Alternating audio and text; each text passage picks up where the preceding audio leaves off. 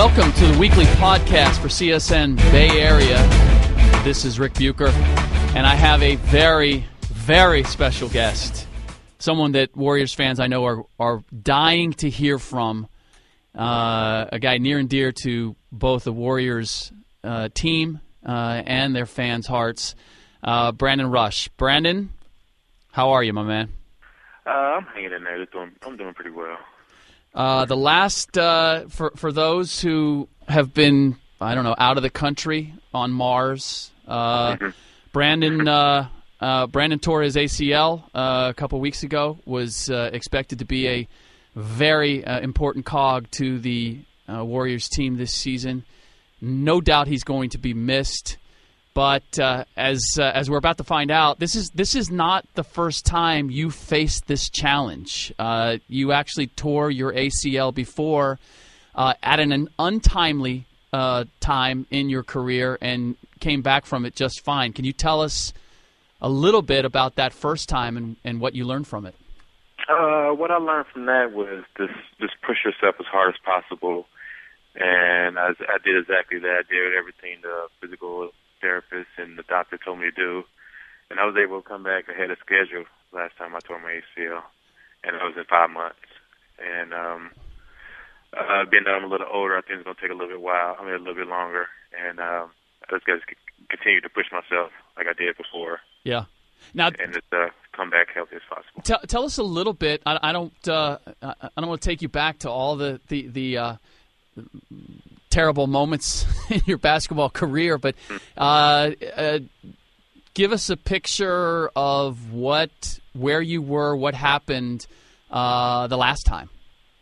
I was actually doing a little private workout at a gym in Atlanta, and I we was doing three-man weave drill, pass around, you follow, and you get a layup. So I went up for a dunk, and I landed wrong. My right leg, and I tried to turn at the same time, and I heard a little snap, and I fell to the ground real fast. And I got back up and ran down the court like nothing happened, but then it started to give out a little bit. That's when I knew something was wrong. Wow. And it swelled up real big within like an hour, so I knew then something was really wrong. And flew back to Kansas, got an MRI, and found out I tore my ACL. Now, that was 2007, so a lot of what I'm amazed by is that there was a time where tearing your ACL really, if an athlete was lucky, he might come back and resume his career, but he wouldn't necessarily be the same. But they've advanced the ability to for guys to recover, men and women, to recover from the injury.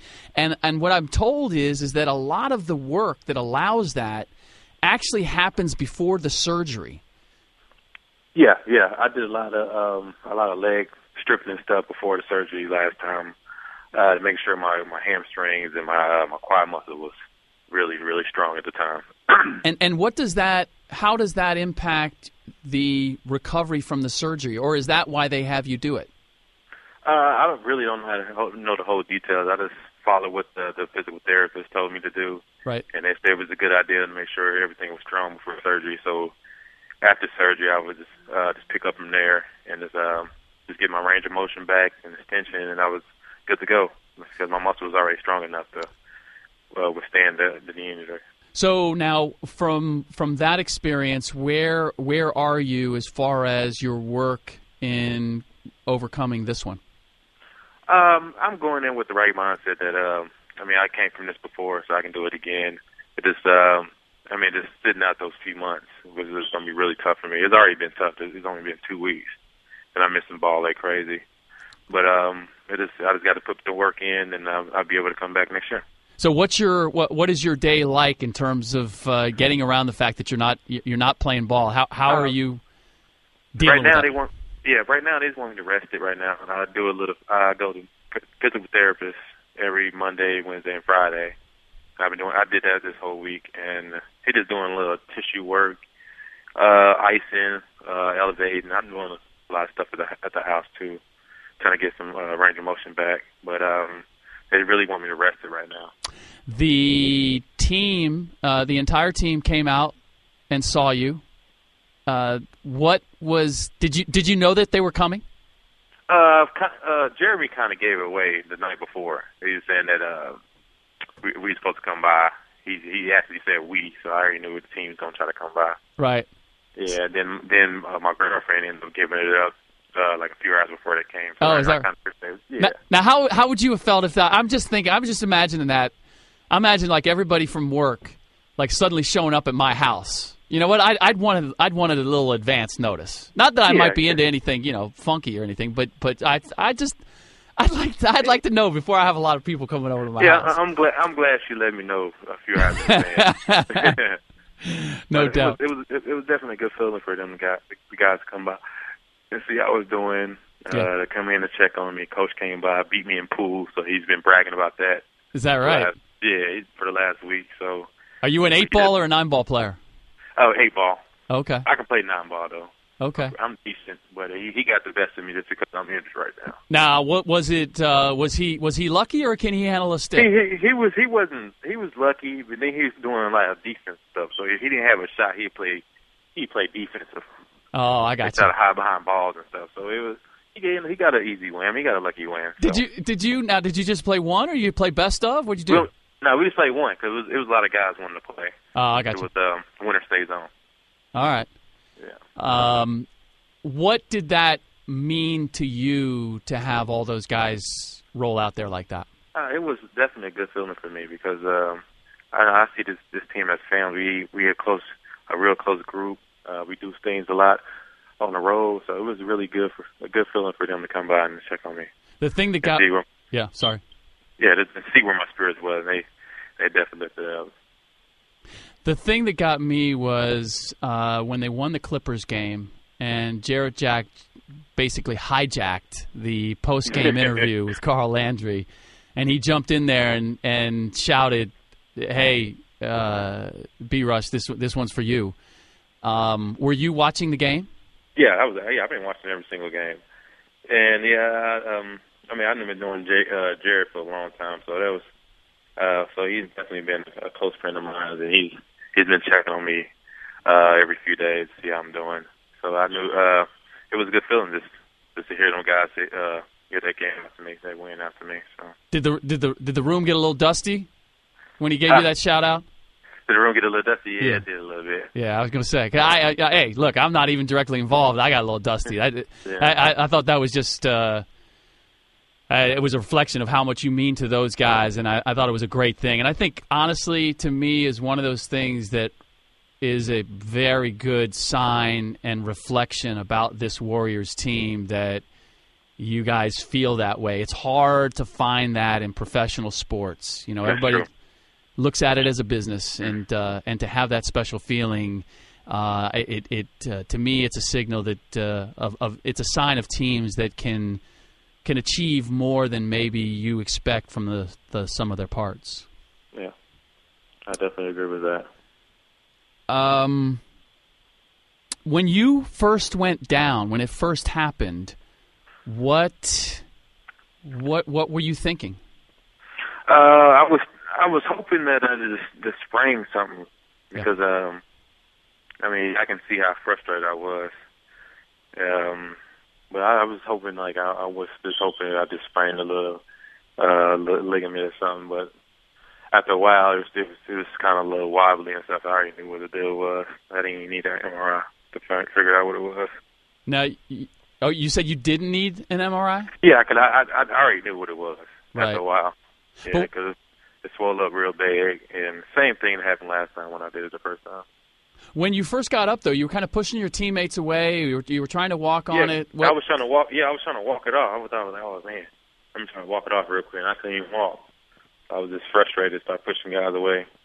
So you go and they take you in the back, and the next thing I know, Zach Randolph, who sort of caused it, he's running back there to check on you. What was that like with him coming in?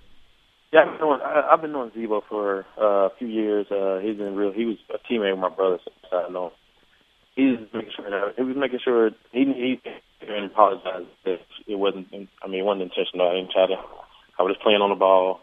and he said he's sorry and stuff. But it was, I mean, that was to show the type of person he is and how much respect he has for me. What was the hardest moment for you in this process? You sound good to me now. You sound as if, hey, I've been down this road before. Where was the low point for you? Low point was the first couple of nights. I mean, I couldn't sleep. But just playing that play in my head, me going for a dunk, landed wrong, and then just saying to myself, why this happened again, and like stuff like that. I mean, I was at a real low point at the first couple of days. What allowed you to get past that? This guy just checking me. I mean, I just heard from pretty much everybody in the league, just seeing how I'm doing, keep your spirits up, keep my head up. I mean, you've been through this before, and you'll get through it. So you heard from other guys around the league as well. Yeah. Like, Guys from Philly, Lakers, Clippers. This is it. Everybody just hit me on Twitter, seeing how I'm doing. Like who are some of the guys that reached out to you? It was Matt Barnes, Nick Young, most of the Pacer players. Who else? My brother definitely reached out for me. Yep. Lamar Odom. There's a few other guys. Well, who was the biggest surprise? Like who checked in on you where you went, wow, I didn't. My biggest surprise was Nick Young. Really? Yeah, that's a big surprise to me. Because? It was just, I don't know. We never communicated like that. We just always, what up, every time we see each other. Yeah. We never really say any words to each other. So that was a big surprise. He texted my phone, actually. Yeah, so that was a surprise to me. So lay out sort of what the process is for you now. What will you be doing over the next couple of weeks to work your way back, or when can you start doing something beyond just resting and I think it's range of motion and getting the swelling out? I think I want to say in like 2 or 3 weeks I was supposed to have surgery. Yeah. But after surgery, they want me to rest for like a week, then they want me to get at it with the rehab stuff. So okay. So probably like another month I can be able to do some stuff. Okay. I would imagine that you're looking forward to that ability just to start doing something physically toward, to get yourself closer to coming back. Yes. I'm ready. I'm just waiting to have surgery. I'm ready for the surgery to be over with, so I can just be on this road to recovery. Meanwhile, I know. Have you ever heard of Jeanette Lee? She's the Black Widow. She's a great pool player. She's a billiards player. Actually, I heard that. If you want, I might be able to hook you up. You could get that. Mm-hmm. You could get that pool game, that billiards game, dialed up, so that if coach or anybody else comes back out there, you can handle them. You should definitely hook that up. Okay, I'll take. I want to learn. I'll take care of you. I'll take care of you on that front. What is it? It's interesting to me that there is this chemistry with this Warriors team, and I look at there's a number of new pieces on there. So this isn't something that has been evolving for a while. It's why do you think that this closeness has evolved with this group of guys? I think just because we got a lot of young guys on our team, so we try to mentor those guys. So by doing that, we want to be around a good environment. So yeah, we get along well. We do things outside of basketball, like go to movies and stuff after dinner. So I think we just click. So everything just goes to what we do, and that's clicking as a team. Is there any feeling about trying to, and I'm going off of something that Coach Jackson said in a huddle. I don't know if it was one of the last games where he said, "Hey, we're not going to be the same old Warriors." I wonder how much there's a motivation for this group of guys and the reputation or the image that the Warriors have had in the past to defy that, or to say, hey, you know what, we're not going to be that. We're going to be something else. We're going to make this franchise into something that that people are going to respect and admire. Yeah, I think that just comes along with just the mindset we have as a defensive team. He always preached about not trying to outscore everybody, but it's about defense. So I think most of the guys have picked that up, like defense wins games. So, and we're definitely trying to bring that type of attitude to the court, to where defense does win a game. So I think everybody just caught on to that, and everybody just want to win. At what point will we see you around the team? Are you? How do you feel? Yeah. These first week or two, it's been kind of hard to get around. And, yeah. You mean just physically? Not physically. Just trying to watch basketball live and stuff like that. So I think it's kind of tough on me right now to go to a basketball game and sit there and actually watch them play. Actually, I was surprised to hear that you were watching them on TV. I mean, I could see where that would be hard too. Yeah, it's very hard, but I got to train my guys. Yeah. Yeah, that's how much I miss them. The only time I get to really see them is on the TV. Has it gotten any easier? Yeah, it's getting a little bit easier every day. I sit at home all the days. All the time. So all I get to do is watch basketball.